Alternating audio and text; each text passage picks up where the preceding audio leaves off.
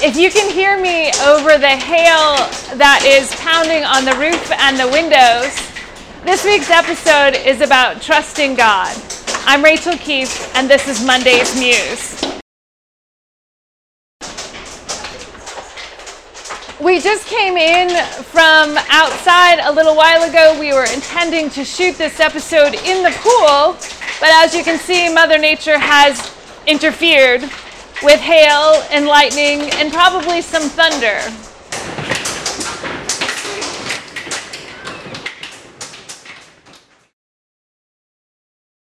This is somehow the perfect setting in which to talk about trusting God.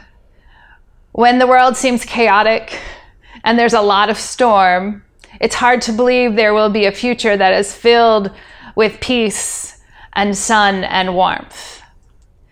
I've been thinking a lot about this idea of trusting in God because the scripture for this week was the story in which Abraham sends his servant to find a wife for his son Isaac.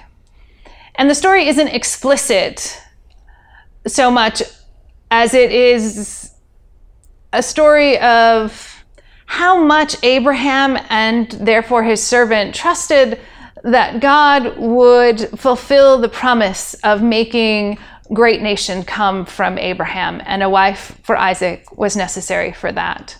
10 years ago, my life looked nothing like it does now.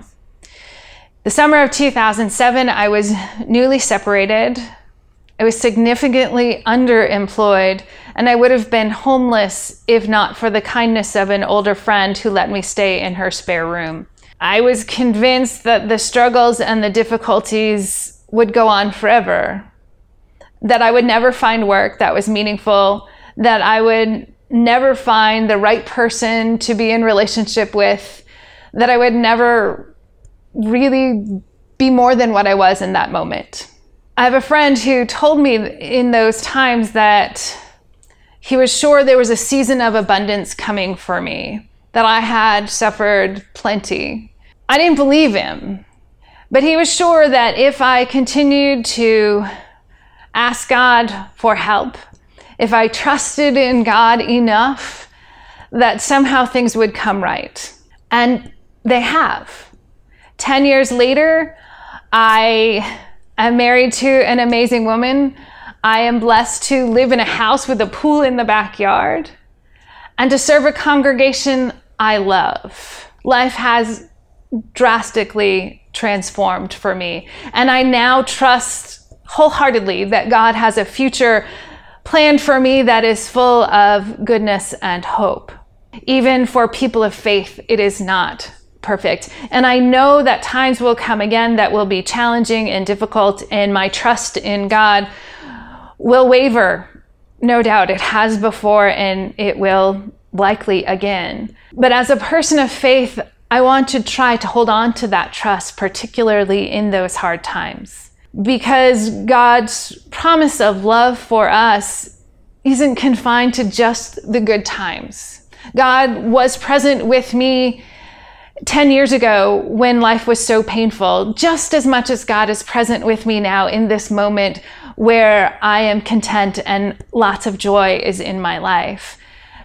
And I trust that God will be with me when difficult times come again. That is the promise we have, that if we follow where God leads, eventually goodness will come, because this is the future God has planned for all of God's people. In the meantime, we need to trust in God's presence, trust that the Spirit is working to open avenues of grace and healing in our lives. These days, I find myself filled with gratitude for the hard times that have led to the good times, mostly for the gratitude of God's love for me that has transformed my life. I hope you will think about the times in your life when you have been sure of God's presence and the times when you have not, but know that God has been in those times as well, and that you will trust that God will be with you in the good and the not so good. Thanks for joining us, and we'll see you next week.